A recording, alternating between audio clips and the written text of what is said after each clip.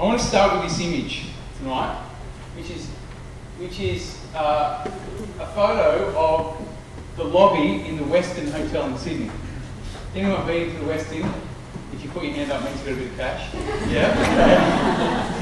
Very nice hotel in Sydney, which I worked in back in 90. I think it was 99, 2000, around there for a few years, or 18 months. It just opened up, actually, it was rebuilt. A very beautiful hotel. Now, I offer that picture of the lobby for a reason, obviously. And my reason is this, because I think that often we can understand our life, especially as people of faith, we can see life as kind of like being in a lobby. Right, now, what do I mean by this? Well, what's the purpose of a lobby? A lobby is like a place of transition, isn't it? You go into the lobby in order to go to the banqueting area, the buffet, the banquet, the what do you call it, the function room, the restaurant, or perhaps to go to your room. As lovely as lobbies are, we don't go just to sit in the lobby, or I don't know this is a beautiful lobby, right? But at best in the lobby you might get a nice kind of cushion, a nice seat, you might get some pre-dinner drinks or something, but really it's not the full kind of promise, right? It seems to me that we too can have this kind of understanding of life, that we're kind of in this place of transition, right? That our life here on earth is just waiting for what's to come, the next room, the buffet, the banquet, the accommodation, the restaurant, right? This is just a place where we kind of, at best, we might get some kind of pre-dinner drinks, you know, we might get something, get a service, a nice cushion, but not too much more. It seems to me that the gospel says something very, very different. That actually, this is a place of transition. That's true. That the fullness of living well is yet to come, right? We're yet to experience that, and we cannot even imagine what that would be like. We've got no idea, really, no concept. We just know that it'll be good, right? So it's true, we are in a place of transition, but this is not just a place of transition, right? The promise is not just in the places, in the rooms to come. There's something of that promise of the gospel that we can start to live and experience now in our day-to-day lives. The problem when we start to see life through this lens is that it distorts our understanding of how God interacts and engages with the world and with us. Because if we see life as a lobby, what we start to see is a God who is kind of always in the next room. You know, he's downstairs in the function room. You know, and one day I'll get to him. You know, or he's in the restaurant. I can't wait to that day when I finally sit down and ask God all my questions. But God's kind of always out there. He's kind of never here. And this helps us to understand something of Paul's anguish today in the second reading, right? And I don't say anguish lightly. What I want to say is this is Paul. My sorrow is so great, my mental anguish is endless. I would willingly be condemned and cut off from Christ if it would help my brothers. He's talking about his fellow Jews, his fellow people, right? The people that were adopted as sons, that were given the glory of the covenants, the law and the ritual was drawn up for them, the promises were made to them. Well, if that's true, why has Paul got such great anguish? Because his fellow people are living like they're in the lobby. They're living as if God's out there somewhere, and God will only come to them if they do all the right things, right? Sometimes we can be like that too, huh? We think, we've got that idea we're in the lobby. It's like, if I beg God hard enough to come and help me in this situation, he might come up from the banquet room, you know. If I'm good enough, he might come from the restaurant to meet me for a little bit. But he's not, you know, he's not really here with me right now as I am. It seems to me that when we read when we look at the Bible as a whole, one of the main missions of God was to help his people, to help you and to help me to realise that he is to God who is not distant. God is not distant. Time and time again throughout the Old Testament, he comes to his people. He says, although you've forgotten me, although you can't see me before you, although you've done everything you shouldn't do, and now you've wandered so far away from me, I am here. I'm here. I'm back. I'm here. That's pretty much the Old Testament summarised. Don't worry about reading it. That's it, right? Read it. That leads us to the New Testament, where God says, I so want you to know that I'm with you, that I'm going to become one of you. Emmanuel. God with us.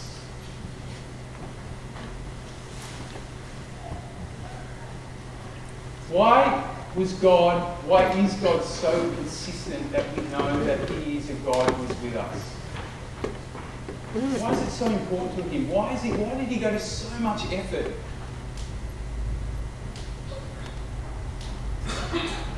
Jesus says, if you remain in me and I in you, you will bear much fruit. Apart from me, you can do nothing. Jesus helps us to understand what's going on, huh?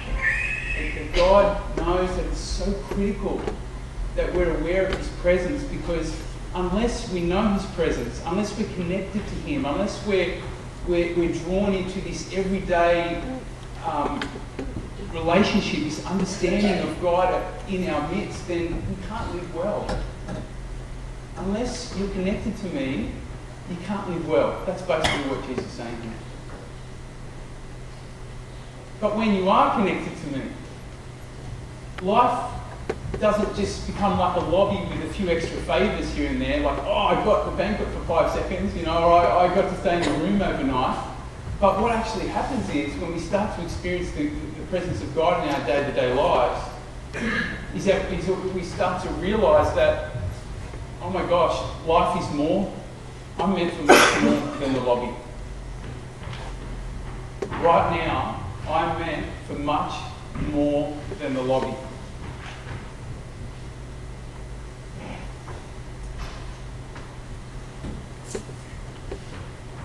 You pray this every day. I suppose that we pray the Lord's Prayer every day, and this is part of what we pray.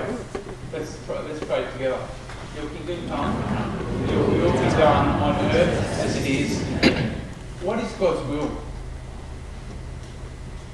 That's a question I guess we often ask. God, what do you want from me? Well, let's say in the general sense, God's will is for us to live well. And not to live well in the future, but to start to live well now. To start to know that we are good now. To start to know our value now. To start to know that we have a purpose and meaning in this life now. To start to flourish and bear fruit now. To experience hope and joy and peace now. We're not meant just to stay in the lobby, right? This is kind of like a glorified lobby. It is a transition room, right? It's a place of transition. But it's so much more than that.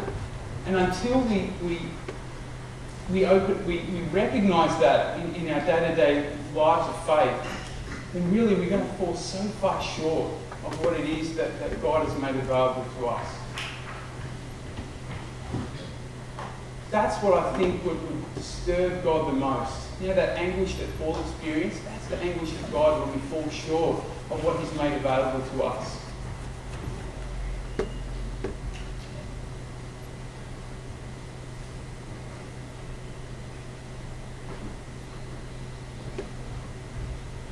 It seems to me that what Jesus is revealing to us over and over again as he engages with his disciples is this, that the only way that we can start to experience heaven on earth now is by becoming aware of his presence. Because heaven is what? It's God. To be in heaven is to be in God's presence. So as we start to experience and connect in and see and appreciate and savour God's presence now, what are we doing? We're actually starting to build a bridge between heaven and earth, right? We're getting out of the lobby. We're going to explore the rest of the hotel. And here's something even better. And this is something that people of faith throughout all of history have witnessed to us over and over again. That we can be going through the most difficult of storms and trials in our lives. Right? We can be going through unimaginable trials, yet still be able to taste something of heaven. Now, how is that possible? It's possible because we know the presence, we're connected to the one who is bigger than any kind of trial or struggle or temptation that we may be experiencing in our day-to-day lives. This is where faith really starts to concretely shape our day-to-day lives. When we notice and we're able to savour the presence of God, where it enables us to rise above our circumstances and to see life from a whole different level, to live in a whole different realm, to push out of the lobby, start to experience something of that heaven on earth.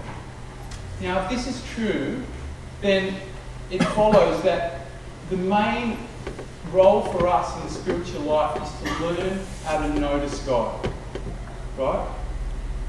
If noticing God's presence is what really helps us experience heaven on earth, then we need to learn how it is that we can tune in to God's presence in our day-to-day lives. And we've been talking about that over the past few weeks. Last time we had that story of the Transfiguration, and that was quite obviously one of those bang kind of moments. You know, sometimes God rocks up like that in our lives, like, wow, God, that's amazing, you know. But as Father Lennon, I think, shared last week, more often than not, God's very subtle. He does come to us, and He comes to us in 1,000,000,000 different ways. But often it's very subtle. Just like in that first reading today. God wasn't in the wind. He wasn't in the storm, the fire. He wasn't in the fire. He was in the breeze, in the gentle breeze. That subtle breeze. So the challenge for us in our day-to-day life is not to strive to be perfect and, I don't know, be these saints, be like St. Francis or be like whoever. Our job in our day-to-day life, faith, is just to say, God, help me to see you today. Help me to notice you. Help me to be in tune with you in all the many subtle ways that you are, that you will be today. I was cleaning my room yesterday and I came across this little note from one of my nephews, Oliver. This is a few years ago when I was ordained, or last year. Here we go. Dear Uncle Dan, I really look forward to you being a priest. I hope you have fun being a priest. You are a good priest. I wish you good luck. When you're there, be sensible when you're there. Is that the most beautiful thing that you ever seen? Or is it most a bit biased? He must have been about 6 when he wrote this. But I mean, I could easily benefit from that and enjoy that when I receive it. But there's something much more going on in that, isn't there? Is that not God? I mean, where else does such beauty and innocence come from? My sister and brother-in-law, they're like me, they're flawed human beings, you know. But yet they've got this child who would guide something so beautiful, it's so touching, it's so pure. Just one of 1,000 ways that God shows up in our day-to-day lives. Huh? Our job is to notice it and not to let them pass. I want to finish with Peter.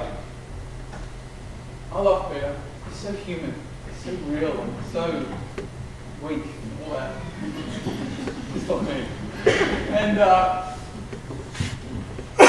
it's inevitable that the more that we start to experience God in our day-to-day lives, notice Him, it's inevitable that part of that connection with God will be an invitation to respond.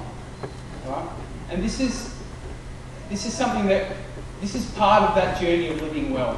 It seems to me that although when we step out and it can be scary and sometimes you can feel like we're sinking, we need to make this response, because it's in this responding that God does something in us, where we grow in this awareness of His goodness, of His presence, of His faithfulness to us. And we're able to offer ourselves to Him more fully, more completely. Allow Him to be our God, the one who leads us in the path of living well. I've got a picture similar to this in my room. I've had it up for over 10 years. And for me, that Peter there, that's such a position of strength. He might look like he might think he's drowning, but he stepped out. Right? He's responded, and it was irrational for him to respond. But God does that to us, doesn't He? When we start to experience Him, we can't help but wanting to say, yes, okay, I'm going to do something silly here. So he made that act of courage, and he's stepping towards God. He's stepping towards the promise. He's stepping out of the lobby, right? But at the same time, he's thinking. He's in this place of real vulnerability. It seems to me that's such a position of strength, because at one level he's exercising his courage, he's stepping out, yet he's vulnerable. He knows his need for God, right? Isn't that a beautiful tension to be in? That we use our capacity, we are brave, we step out, but we realise all the time that I'm weak and I can sink. In fact, I'm sinking right now. Lord, I need you every minute of the day. So that's the challenge for us, now, is to notice God in our day-to-day lives, to make every effort we can. But then when we notice God inviting us to respond, to take that step, that we do. We make that leap. And Sebastian and Valerie and godparents and really all of us, but especially you guys, I mean, those first two steps are, in many ways, that's your role in raising Grace. You know, if you really want her to live well, and help her to notice God present in her life, you know, in all the subtle ways, you know, and to help her to start to understand, well, what might God be saying to you through that? You know? How might be God at work in your life? And then it's up to her one day to make that third response, to start to respond and say, okay, I've seen God at work in my life now, I feel Him making a response to this. And hopefully it won't be her saying, I want to go on a mission to Africa for 10 years, you know. But maybe it will, I don't know. I hope as a community, and I pray as a community, that we too would play a role in this approach, that we would be a witness to her of the closeness of God, and that we would also not allow her to settle for being in the lobby or comfortable and kind of expect little, but that we would be witnesses of people who are really embracing the fullness of the gospel message and allowing it to help us to live well, gospel well.